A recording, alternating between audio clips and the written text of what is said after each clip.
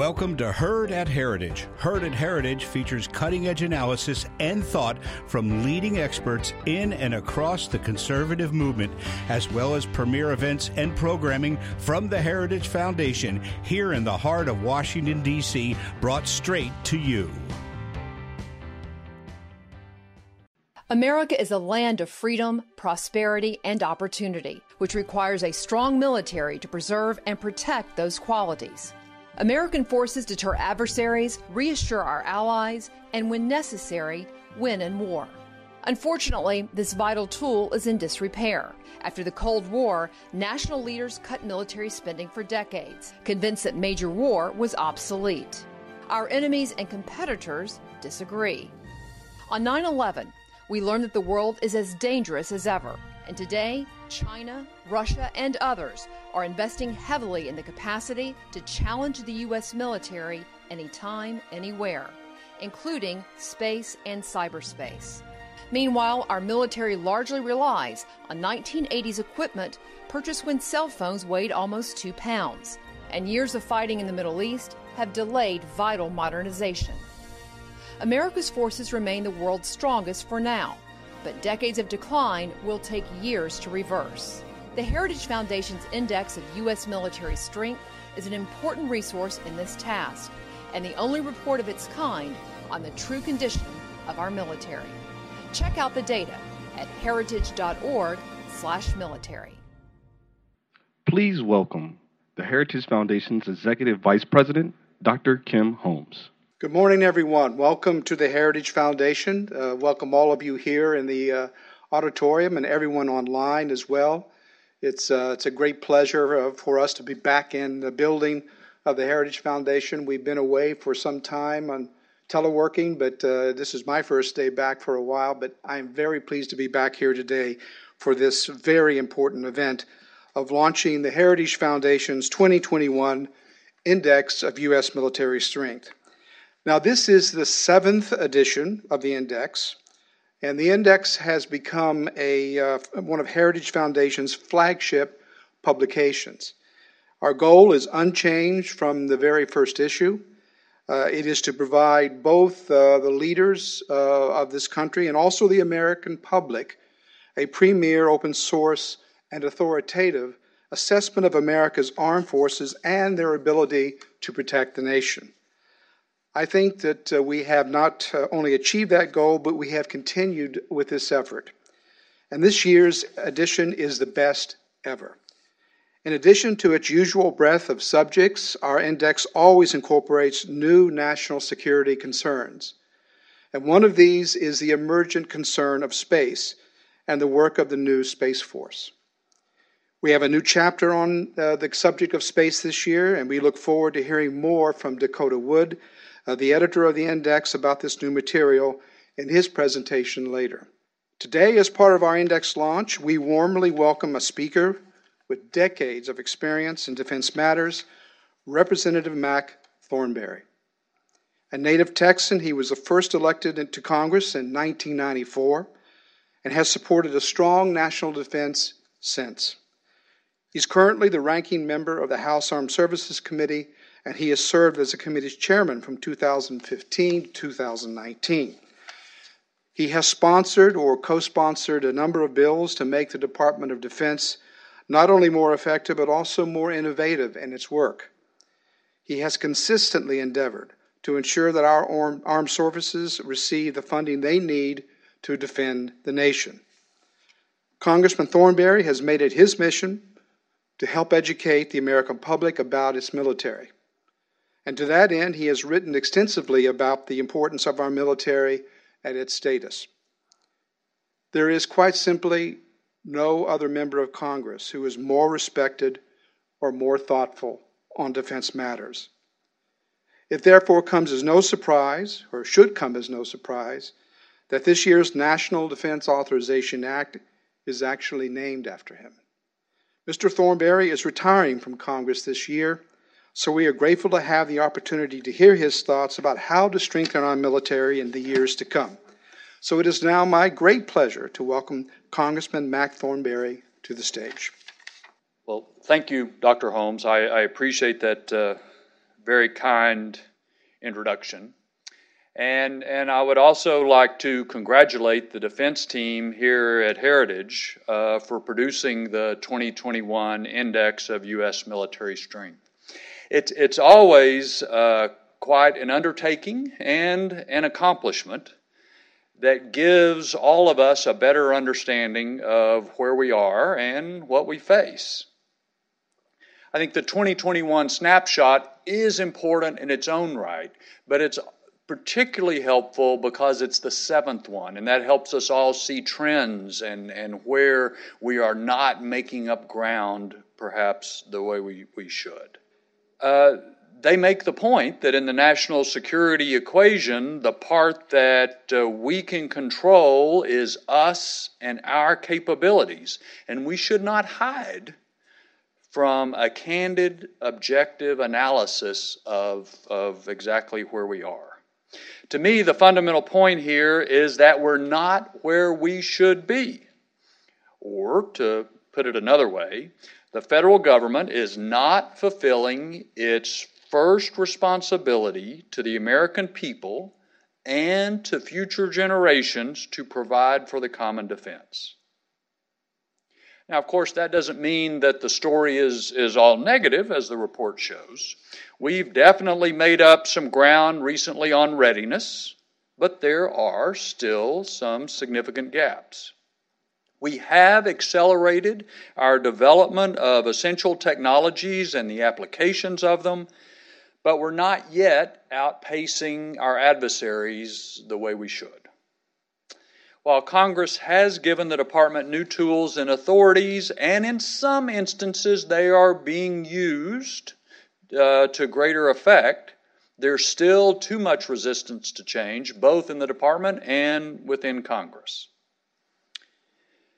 So with this impressive body of work before us, my mind naturally goes to, okay, what do we do about it? And so I thought I might offer, on my way out of public life, as Dr. Holmes mentioned, that I might offer a suggested to-do list for Congress, for the executive and legislative branch, and for the national security community writ large. I've had to narrow it down to the top 10. Obviously, I'm just going to be able to give some headlines, but these are, to me, the 10 things that we should work on to try to improve our situation. Item number 1 is keep people first. The demographics, the skills we need, the importance of families in career decisions, the training and professional education required, the standards for promotion and assignment, all of that is changing. And yet, if we get the people part wrong, then none of the rest of it is going to matter very much. So, number 1, I have to say, is keep people first. Number 2 is to provide stable, reliable funding that grows at 3 to 5% above inflation. I think the National Defense Strategy Commission had it exactly right. That's what it takes to defend the country. And if we choose to do less than that, then Congress and the President have to shoulder the blame for the consequences. And just because we're in one again, I have to say no CRs, regardless of the amount of the continuing resolution. It does damage every time, and I can give you a laundry list of specific ways that this CR will do damage if it goes past December. Number 3, provide greater flexibility of funding. The days of writing hundreds of pages of requirements, going out for bids on who can build that precise thing, having protests, and then buying thousands of them over years, those days are fastly going by the wayside. Congress, especially the appropriators, have to get more comfortable with a pot of money being available for a particular purpose, and then full transparency on how those funds are used. Flexibility is the key to help attract more suppliers to do business with the Department of Defense, to overcome that infamous valley of death, to enable more experimentation and prototyping, and to get technology into the field faster. Sticking to traditional approaches makes all of those things much harder. Item number 4 is be relentless in changing whatever needs to be changed to get the best technology that our country can produce into the hands of the warfighters faster. That means the whole resources of the nation have to be brought to bear. Private industry and academia as well as government. Private capital as well as government funding. Now we've made progress, and hopefully we'll make a little more progress in this year's NDAA that we're now negotiating, in encouraging non-traditional suppliers to do business with DoD, to help small and mid-sized companies bring their innovation to the table, and to help all of that move at a greater rate of speed. But there's still a lot more that needs to be done. And I have to say, updating our approaches to things has to go beyond DoD. For example, a story in the Wall Street Journal last week said China is no longer just leading the U.S. when it comes to 5G, it is running away with the game. And yet a few weeks ago, DoD proposed to gather ideas on other ways that we can deploy 5G and utilize spectrum, and you'd think the sky was about to fall in. National security is no longer just about planes and tanks and ships.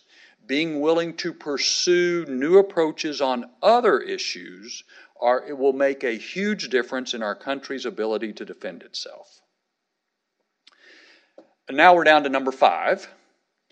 And that is have a lot of public discussion about new technologies and their applications for defense. In 2011, then Speaker Boehner asked me to chair a task force on cybersecurity, where we had representatives from 9 different committees. We were able to come together with a pretty good set of recommendations, but just as we were releasing our recommendations, we had the Snowden leaks, we had the WikiLeaks, and everybody decided that the government was reading your emails to grandma. That made it politically impossible to consider any sort of cyber-related legislation in Congress for several years. Our adversaries do not have ethical concerns, but we can paralyze ourselves by misinformation or lack of understanding when it comes to artificial intelligence, robotics, human performance enhancement, all sorts of issues. So I believe that it's important to have a little inoculation with hearings, with think tank seminars, with papers, with a greater public discussion about these technologies, about what they mean and what they don't mean, to help prevent this sort of paralysis from setting in the future. Number 6. Understand and shore up the trusted defense industrial base. Again, I think we're making significant progress, partly because of COVID, in understanding where the suppliers and components of our various defense systems come from, and the vulnerability of some of those things. But it's complicated, and we haven't gotten our arms around the problem completely. I think our defense industrial base has to include companies trusted companies in allied and partnered nations as well. But we need to understand it, and then it may require some targeted government actions to help ensure that it will be available to us. Number 7 is nurture our alliances and partnerships. As Churchill said, there's only one thing worse than fighting with allies, and that is fighting without them. But the fundamental point is we cannot do everything ourselves. There is some repair that needs to occur in those relationships. We should be candid about our differences and about our expectations when it comes to allies and partners, but a lot of that candid talk can better be handled behind closed doors rather than out in the public. Item number 8 on my list is don't neglect the nukes. I'm glad to see in this year's index that Heritage has set aside our strategic nuclear deterrent as a category in and of itself. They may be somewhat more charitable in their evaluation of where we are than I would be, because on both the weapons and the delivery systems, there is absolutely no margin for error. And to be fair, the index notes that. We have allowed everything to age out at once. And I've got to say, I am particularly concerned about where the Chinese are headed with their size and capability of their nuclear program. Like a lot of things related to the Chinese, we have probably been too complacent when we look at that issue. But all of our other defense efforts for the country rests upon a foundation of a safe, reliable, effective nuclear deterrent. And this is another one, that if we get this wrong, then probably the rest of these things is not going to matter much. Item number 9 is make every effort to keep defense nonpartisan. Now look, there's always going to be differences on particular issues, but somehow, even through all of those differences, over the years, Congresses and presidents of both parties have been able to come together and enact a defense authorization bill for 59 straight years. Good Lord willing, we'll have number 60 here before too long. But that fact in and of itself is important for allies and adversaries, and especially for the men and women who are risking their lives for us. They need to know that the country stands together behind them in support of their mission. Now, to do that, sometimes you got to bite your tongue. Sometimes you have to accept some things you disagree with. Sometimes we have to actually compromise. But we should never forget that the top goal of Russia and other adversaries is to divide us, to sow dissension. I don't worry about our ability to overcome any outside adversary. The only thing that keeps me up at night are the decisions we make for ourselves. The only ones who can defeat the United States are Americans ourselves. Item number 10. Every one of us must make a concerted effort to educate and remind each other the reasons that a strong defense is important. By any measure, the last 70 years has been a time of unmatched human progress. Life expectancy, living standards, poverty rate, the number of people with a say in their government, the number of people who have been killed in war, any metric you want to use highlights that the last 70 years has been special. And I believe all of that progress was made possible by two basic decisions that the United States made after World War II to keep a strong defense and to stay engaged in the world. And yet today, both of those decisions are under attack in both political parties. I'm afraid that too many of us have lost sight of what it takes to keep this unparalleled prosperity and security. Too many people don't realize it's not just our safety, it's our jobs, our quality of life, our whole society that depends upon the security that's provided by the U.S. military. Ronald Reagan said that all great change in America begins around the dinner table. So if I could wave a magic wand and only get one of the 10 items that I am suggesting for my to-do list, it would be to have a conversation around every dinner table in America about what we've achieved over the last 70 years, about what it took to achieve it, the sacrifice that's been made, and the dangers of letting it all slip away. If we're negligent, I'm afraid that our children, and maybe even ourselves, are going to inhabit a world that is less prosperous, more dangerous, and that we could even see civilization start to slip backwards, as has happened before in history. The United States of America is the greatest force for good in the history of the world. We're the indispensable nation because Americans decided we had to be. The alternative was too terrible. And now we have to decide whether to continue or to abandon those two crucial decisions that have guided us with both parties for the last 70 years and has done so much, not just for ourselves, but for all of mankind. As I depart Congress, I hope and I pray that we choose wisely. Thank you.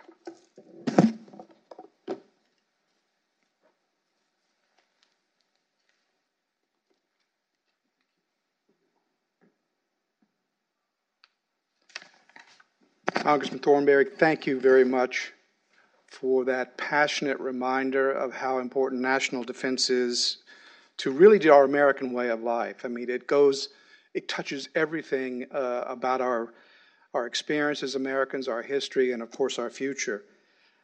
We were talking, of course, before we came on here shortly about 2001, and I remember on September 13th, I think it was, 2001, downstairs in an auditorium before this auditorium was built, that I had to bring the Heritage Foundation staff together 2 days after the attack.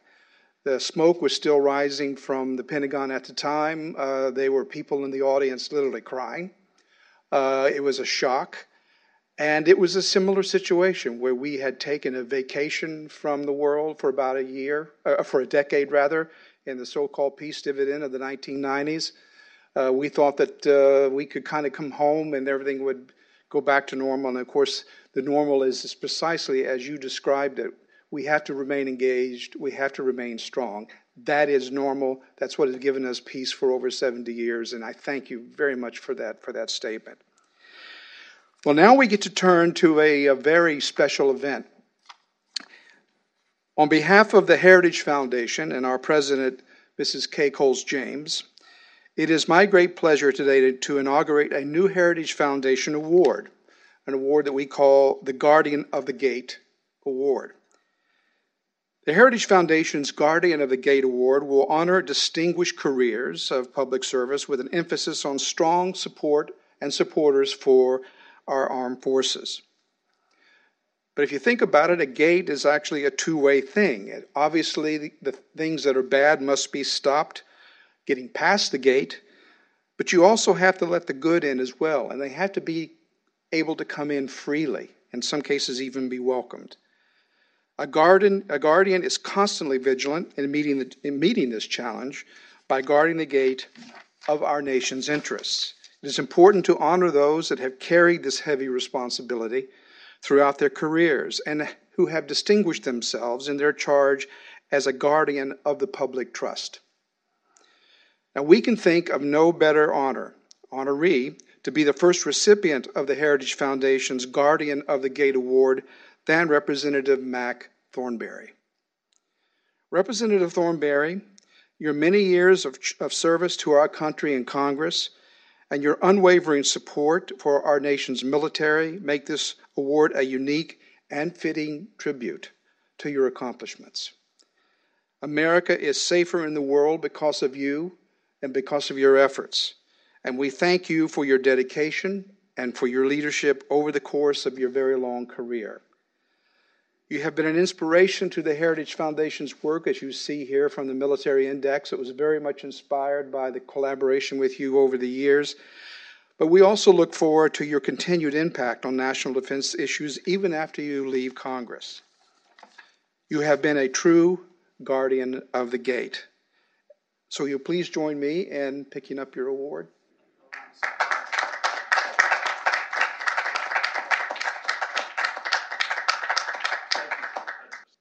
So we're going to shift on to the part of the program here where we talk about the index. What a great honor it has been to have Congressman Thornberry with us, especially at the end of such a stellar career. I look forward to, as Dr. Holmes mentioned, continued interaction, not only with the Heritage Foundation, but with the American people on the important topic of military strength. So what I would like to do is talk a bit about the index, just very briefly, and then we'll get into what the index says about the state of military power. And what we try to keep in mind is that you can have a discussion about a ship, a plane, or a tank, and whether you want 5 of them or 10 or what have you, but if that's absent context, what is out there in the world? Is it easy to work in the world? Is it more difficult to work in the world? Are your competitors very aggressive or less so? That really tells you whether you need more military power or less. And so it's that context that we try to provide within the construct of the index itself. So as has been mentioned in various ways, we have a military for a certain reason. It's not just for parades or for looking at or providing employment opportunities. It's really there to defend the country. And going all the way back, if you got any history buffs in the audience here, Vegetius, I'm going to butcher the name there, but all the way back to the 5th century AD, a Roman philosopher talked about, if you want peace, prepare for war. And various leaders and scholars have mentioned that in various ways for centuries. And when you think about defending the country, if we go back to our own Constitution, defending the country and keeping us safe is really one of the only few specified tasks of the federal government. It gets involved in a lot of things that it wants to do and that play well with the popular electorate, but one of the things, very few things that it must do is to defend the country. And so when we talk about defense budgets, this isn't a nice-to-have thing. It's an obligatory function of government, and again, it drives our thinking about how we need to support it. We spend lots of money on our military, $740 billion. We run deficits because of that, because of the great divide between tax revenue and income and how we're spending the money and the additional obligations we take on. But that's a lot of money. And so what we want to do here from Heritage is to explain to the American people what they're getting for their money. Are they getting a competent, credible, ready military that's of sufficient size? Or is it not being spent well? Are there problems? And so we illustrate that within the index. We believe that in surveying the landscape, there is no other comparable effort undertaken by anyone, especially in the public domain, where time is spent by a number of scholars to bring together insights on the nature of the world, the nature of the military, and to write this in an accessible way. It's footnoted throughout. I'll give you some statistics here in just a minute. But we want to make the American public informed, to help make staffers and members of Congress informed, so that when we do have these debates, which are actually healthy and need to be heard and need to be had, people actually have some idea of what they're talking about. And we can come from a common frame of reference. And this, again, is another purpose for the index. I'm going to be going through a lot of slides here. I am in no way expecting our viewers to try to look at all the little dots and dashes and numbers and graphs that you're going to see. All of these graphics are available on the website, heritage.org/military. A couple of ways, tabs that are on there, easy to find. And so if you want to really dive into any one of these graphics, just click on the link. It opens right up. You can download it, share it, what have you. But by the numbers, 20 authors contributed their times and talent to making this thing possible. Nearly 2,000 footnotes. Why is that such a big deal in this kind of scholarly world here? It's because if we're saying something and providing a data point, or we're characterizing somebody in some way, what is North Korea doing? What is the United States Army doing? What is Great Britain doing? We actually link that to a source so that you, the reader, can take time and go into it if it really piques your curiosity and read the same thing that we're reading and perhaps come to your own different conclusion, but certainly your own conclusion. So all this footnoting is a really big deal to lend credibility and a reference component to the index. It's replete with graphics throughout, from maps and charts and all sorts of things, tables, 62 of those in addition to all the programs that are looked at as well. You've heard mention earlier today about some of these major acquisition programs. Well, what is the status of those things? Are they on track? Are they producing as they should? And so we address those components as well. Since we have the index, we distribute both hard copies and provide the entire thing online. What a useful mechanism to help inform the debate, right? To talk about things that are really important to national security and to the status and the use of military power. So again, if I talk about a tank, well, what does that really mean? I mean, can I make more of them? Do I have an industrial base? Am I experimenting? Do I have a training regimen in place to make sure that the tank crew is effective? How does our tank relate to other tanks from other countries? And so in each edition of the index, we provide 4 to 6 essays that address certain topics, whether it's an operational concept, talent management, mobility. So in this set right here, we have essays that have been written on the status of the American intelligence community, on strategic mobility. John Fashing did a great essay. If you needed to get military power from the United States to where it's going to be used, how are we set for that? Dr. Andrew Mikta has provided us an excellent essay on alliances. We talk a lot about the importance of allies and what they can contribute. Well, what is the nature of our current alliance structure? And so we've got a very easy-to-read essay on that. Jerry McGinn has provided one about the defense industrial base and the status of its ability to surge production and to make up for shortfalls that we might see. And finally, General McFarland has addressed this idea of joint experimentation. So if we have Army, Navy, Air Force, Marines, and others, do they play well together? Are we developing ways to utilize military power that's much more effective than it would be otherwise? And the world of joint experimentation is what that's all about. Who really understands it? Not many people. Commissioned an essay and did a fine job at addressing those sorts of things. I mentioned on programs. Again, don't try to read the slide. You can download it and look at it at your leisure, but for every major element, if it's an F-15 fighter or a Spruance-class destroyer, what is the status of that current capability? How old is it? How many do we have? And do we have a new capability coming on the line to replace those sorts of things? Is it being underfunded? Is it problematic? Or is it doing really well? So for each one of the services, 104 major programs. We've made this readily accessible to the public and hope that you spend some time looking at that.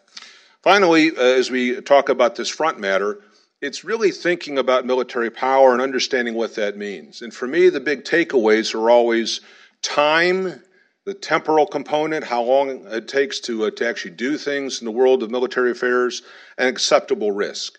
So if I had the ability to generate power overnight, then perhaps I'm willing to take some risk at not funding one thing in order to fund something else because I know I can quickly catch up. But that's just not the reality of defense matters. It takes 5 years to build an aircraft carrier, 2 years to build a surface warship. The Army can disestablish a brigade combat team almost overnight. To get it back together again, to make sure that it's organized and run well and that it's competent, takes upwards of 2.5 years. So this idea of time really infuses the entire document. We know that in utilizing military power, this is always a political decision. But if you don't have the military available to use, that option has been taken off the table. And if the person you're trying to influence or shape or guard against is not wanting to come to a table to talk about things in a very diplomatic way, or if they want to try to impose an economic system on the world that's at our disadvantage, and you don't have a military option that would buttress diplomacy and that would make aligning with the United States a very good idea economically, then you find yourself really shorthanded. So this thinking about military power, how events in the world continue to confirm historical realities, that the world is a dynamic place, that you have competing interests and competing powers who are looking for their own room, their own access to resources, whether it's fisheries or gold mines or what have you, it is going to result in friction and in countries and in regions pushing against each other. So if you want to shape things in a direction that benefits you as a country and your friends and allies, if you want to deter bad behavior, if you want to mitigate risk because you cannot predict the future, you have to have some hedging strategy. And a strong, capable military that meets requirements, again, that history shows are consistent across time, is one way to deal with that world, and we think it's a very good way to deal with that world. Again, if you want peace, preparing for war so it deters a competitor from taking action against you, reassures allies, and makes sure that we have jobs and prosperity and security here at home, and we help to shape a more orderly world that benefits so many people around the world. So if you were to go to the executive summary in this document, we would quickly highlight the pieces we talk about. The world is an operating environment. Is it easy or difficult for the United States to do the things that it needs to do to defend its interests? Can you reassure an ally? Well, if you can't get there or you don't have a military presence there, they're not going to put a lot of stock in political or diplomatic promises because you have nothing to back them up. So we look at the status of our allies and partners. We look at our experience in working in various regions. Again, is it easy or hard? And right now, the world, from that perspective, is a very favorable place. We do have lots of friends. We do have lots of experience. We have Americans that are serving their country in foreign lands, and so that eases or aids the ability that when we do have to respond to a crisis of some type, we're better able to do that than if we were still stuck here isolated at home and you had to create new capabilities abroad. In terms of the threat environment, we're sure that everybody tracks the news headlines. How rapidly is China developing and expanding its military capabilities? What has Russia been up to in the Middle East, specifically in Syria and in northern Africa and in Crimea, where it took that away from the country of Ukraine and is supporting separatist rebels and its aggression in the North Atlantic and the Arctic region. So we see these big major countries that are very restive.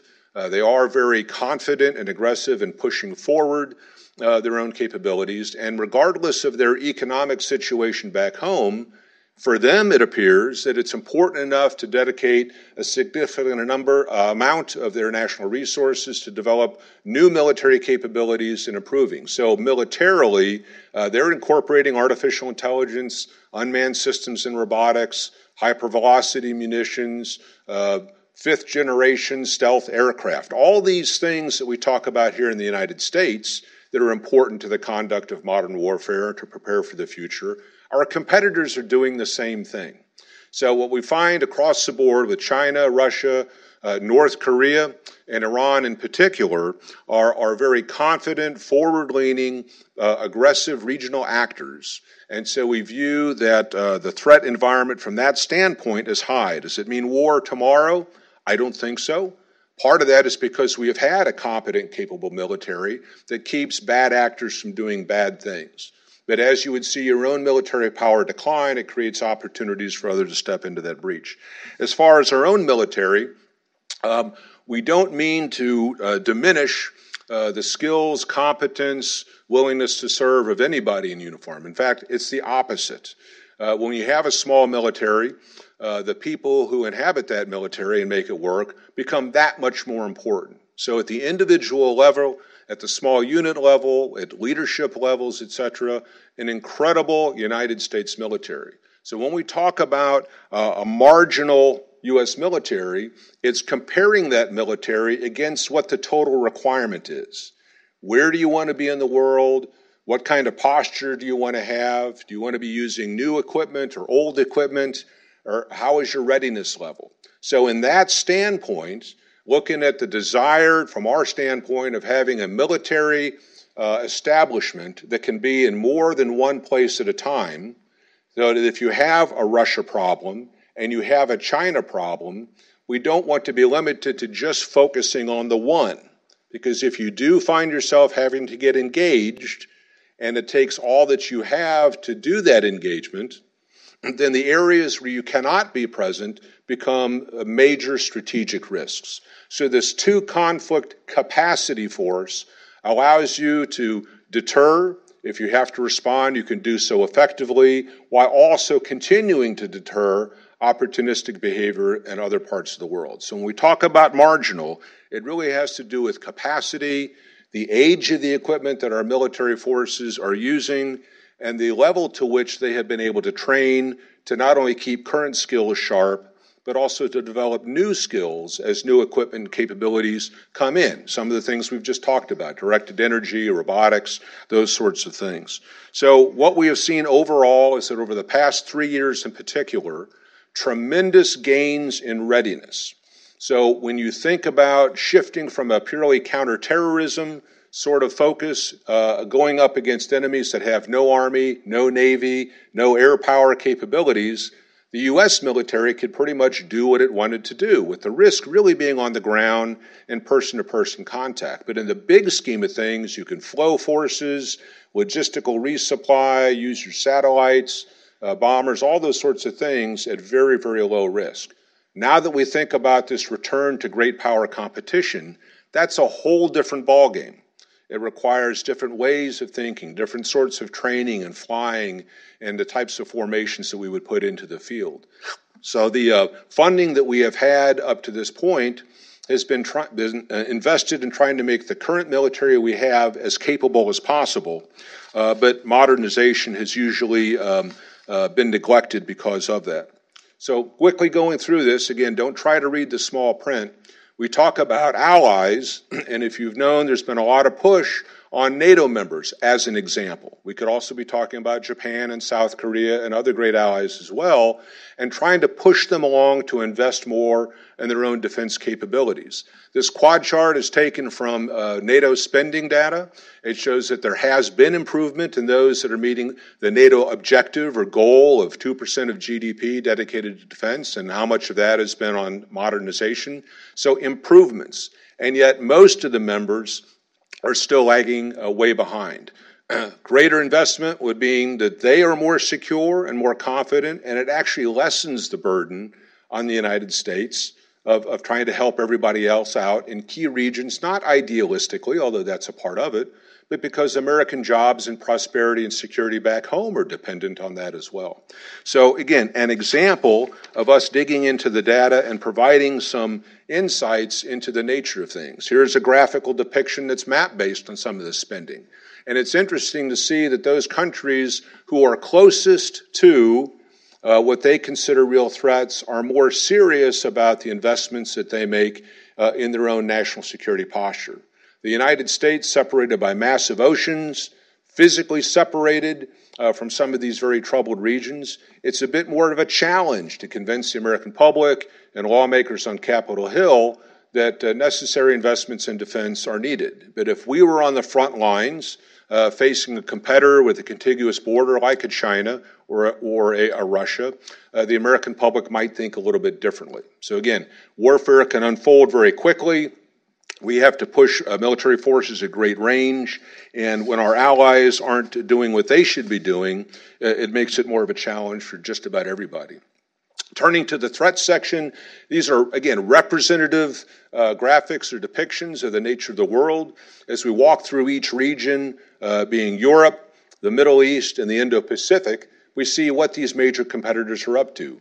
China has really been busy in what they call their Belt and Road Initiative, developing new trading relationships, new military presence in Africa and the Middle East and up into portions of Asia. And they are investing heavily in this sort of capability. I mean, what we've shown here on the map is just a colored representation of physical activities on the ground.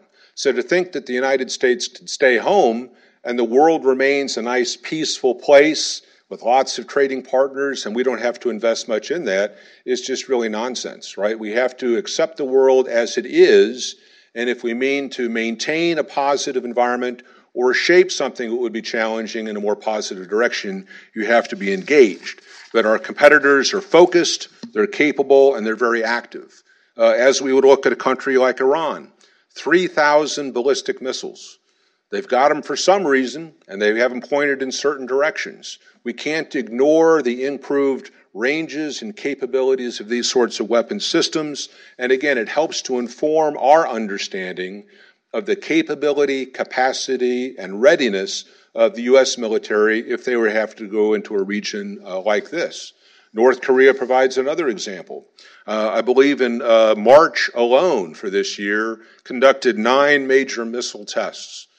Developing a submarine-launched ballistic missile. Their ballistic missile capabilities can now easily range the totality of the United States itself.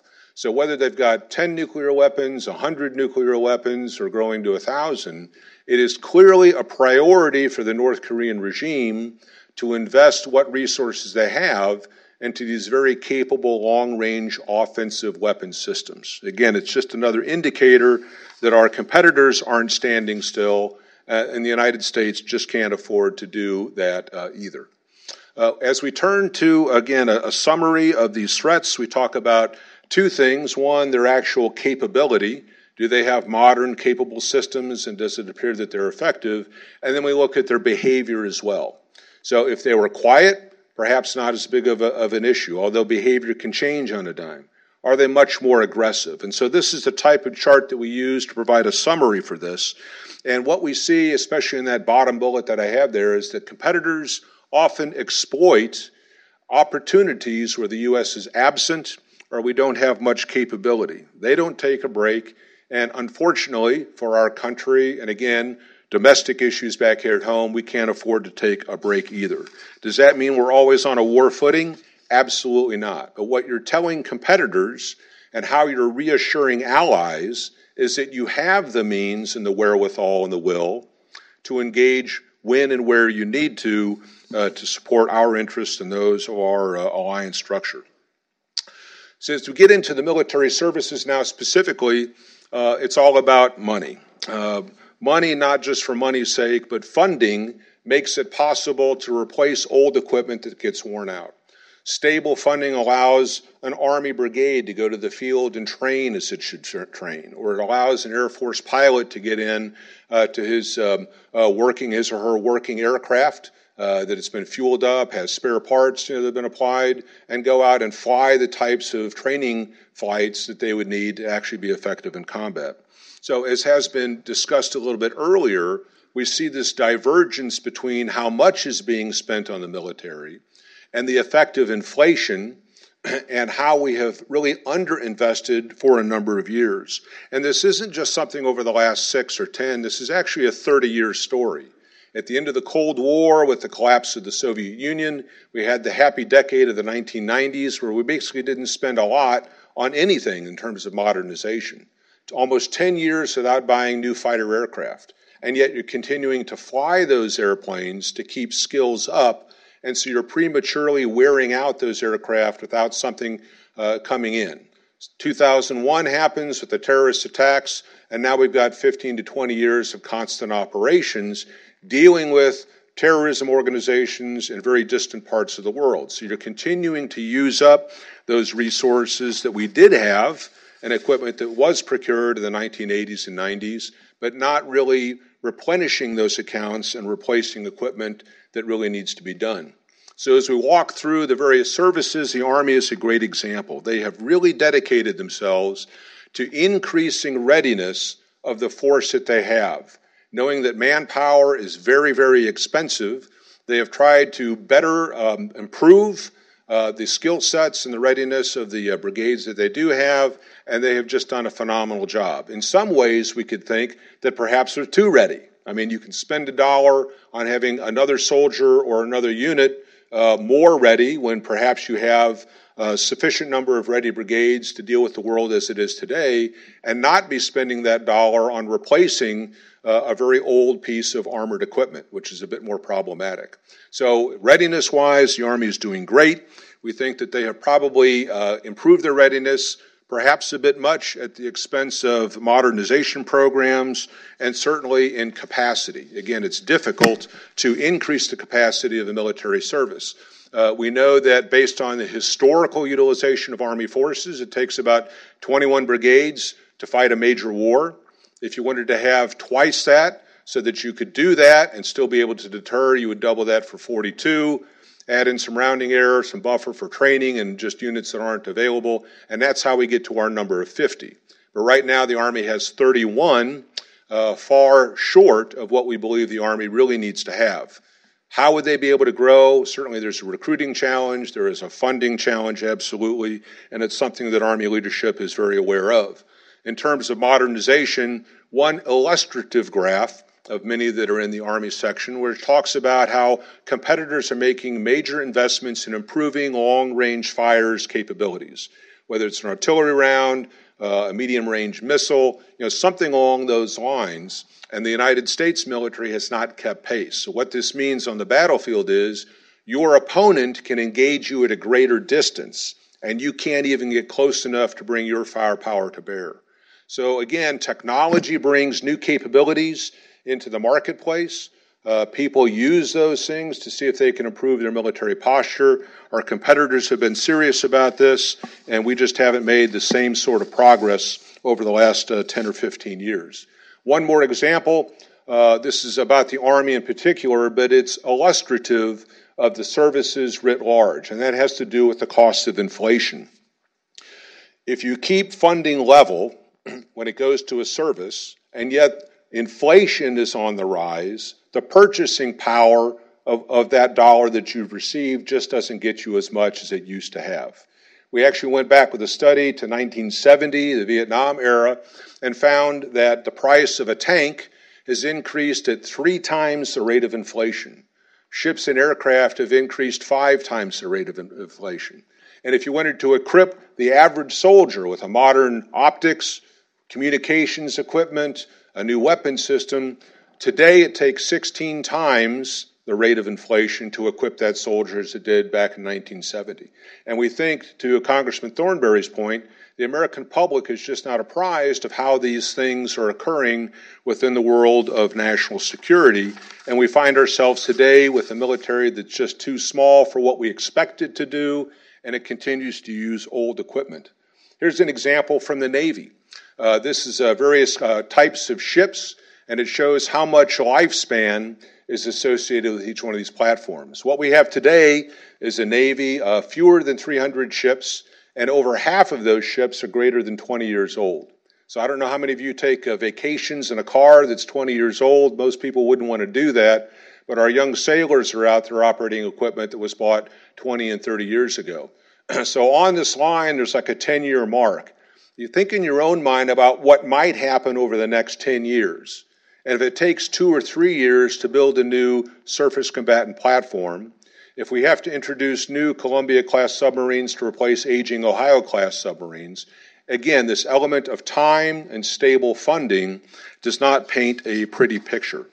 And then when we think about the world, I had mentioned this a bit earlier, it takes about 3 weeks to get naval power from the United States to a key region where it might be used, in the Indian Ocean, Persian Gulf, South China Sea.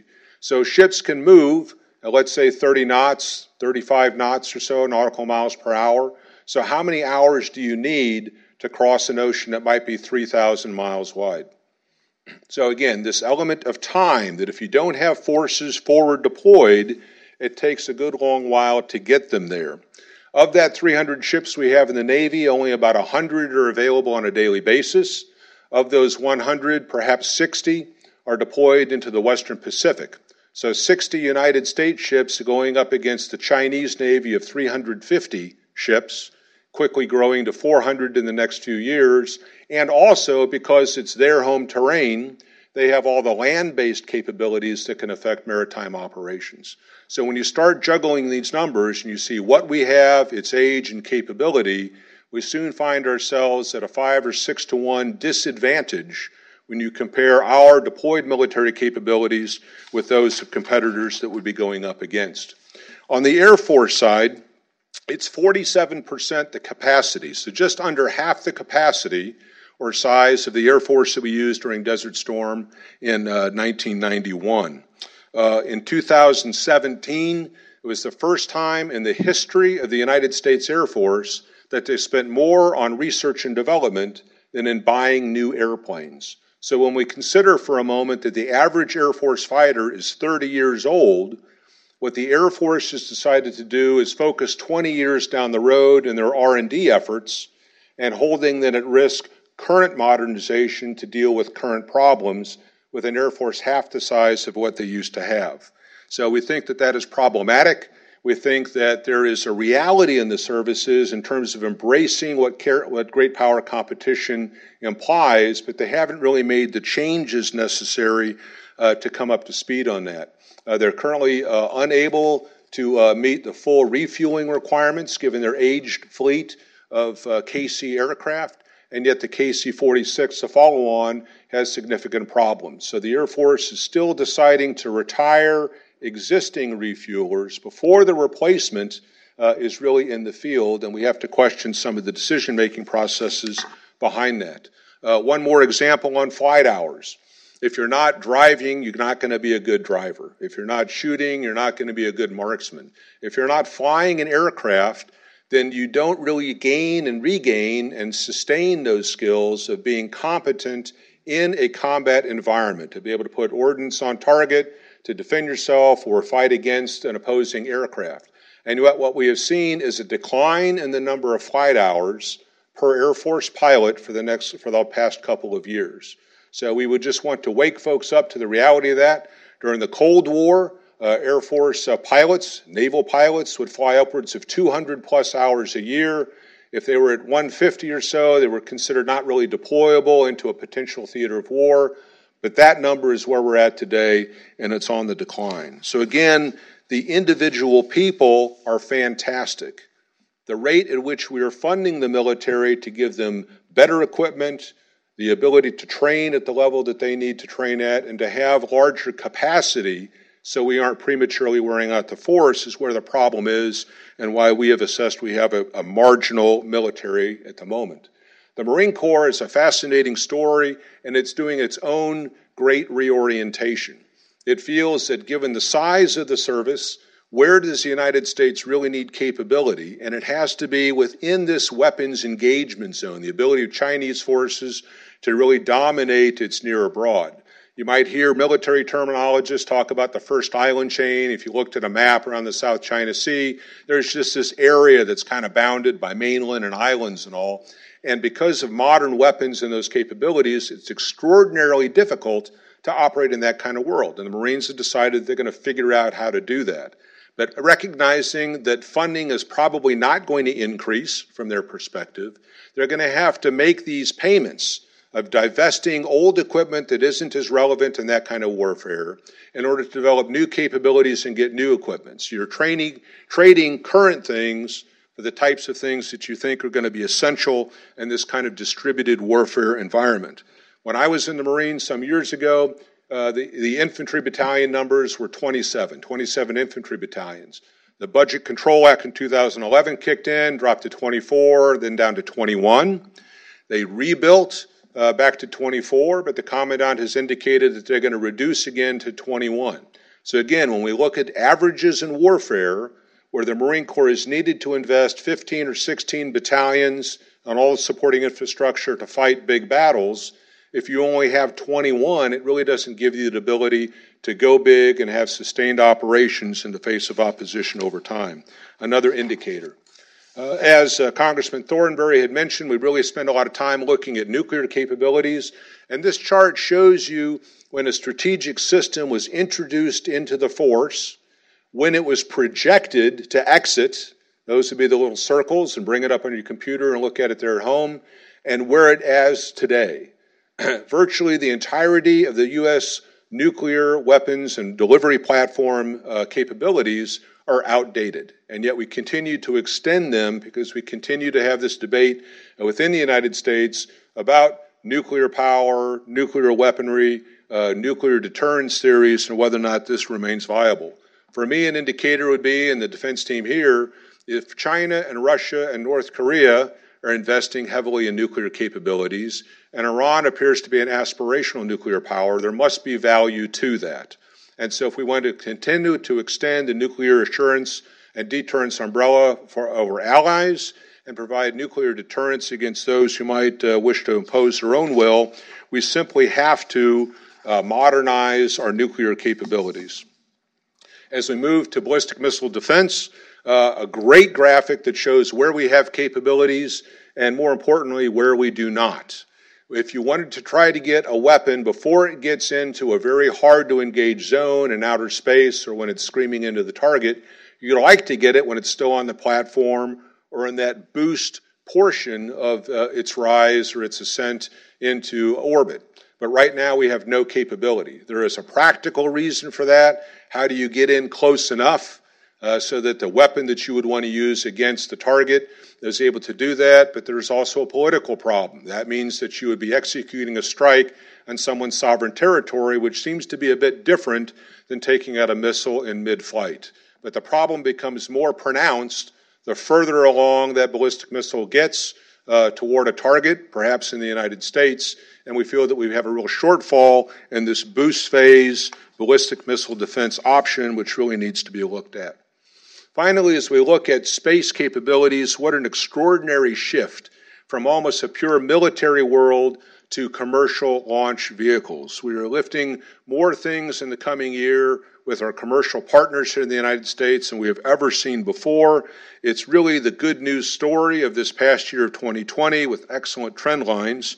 It's still a sliver, though. I think the congressman had mentioned in shifting U.S. Air Force personnel associated with space operations into the new Space Force, but that's just half of what exists in the Department of Defense. You still have another 20,000 personnel in the Army and the Navy that we would need to account for in some way if we're going to have a comprehensive, cohesive sort of space capability, and that doesn't address the different agencies and the intelligence community that really ought to be looked at as well. But it's a good news story overall. In conclusion, I like to ask or address when we're talking with audiences, my colleagues do as well, people are usually looking for easy answers to very difficult problems. Like I mentioned, this is a 30-year story that post-2001, our military was consuming every dollar it received in current operations. Munitions, fuel, replacing blown-up equipment, dealing with the medical problems that come with men and women in harm's way. And so not a lot was spent modernizing U.S. military capabilities. So what we need to do moving forward is just acknowledge to the public that easy answers aren't here, that stopping the business of continuing resolutions, which actually disrupts funding, disrupts programs, and actually wastes money over time, is something we really need to get away from. There's also the reality that the world just doesn't sit on its haunches waiting for the United States to do something. There are other agendas in play. It's a very dynamic, a non-static sort of affair, and there are always new opportunities and new challenges that we have to account for. So to think that we bought one airplane in 1 year or somehow we have fixed the military problem just doesn't make sense. Each new year brings new opportunities and new challenges, and our defense spending patterns really need to account for that.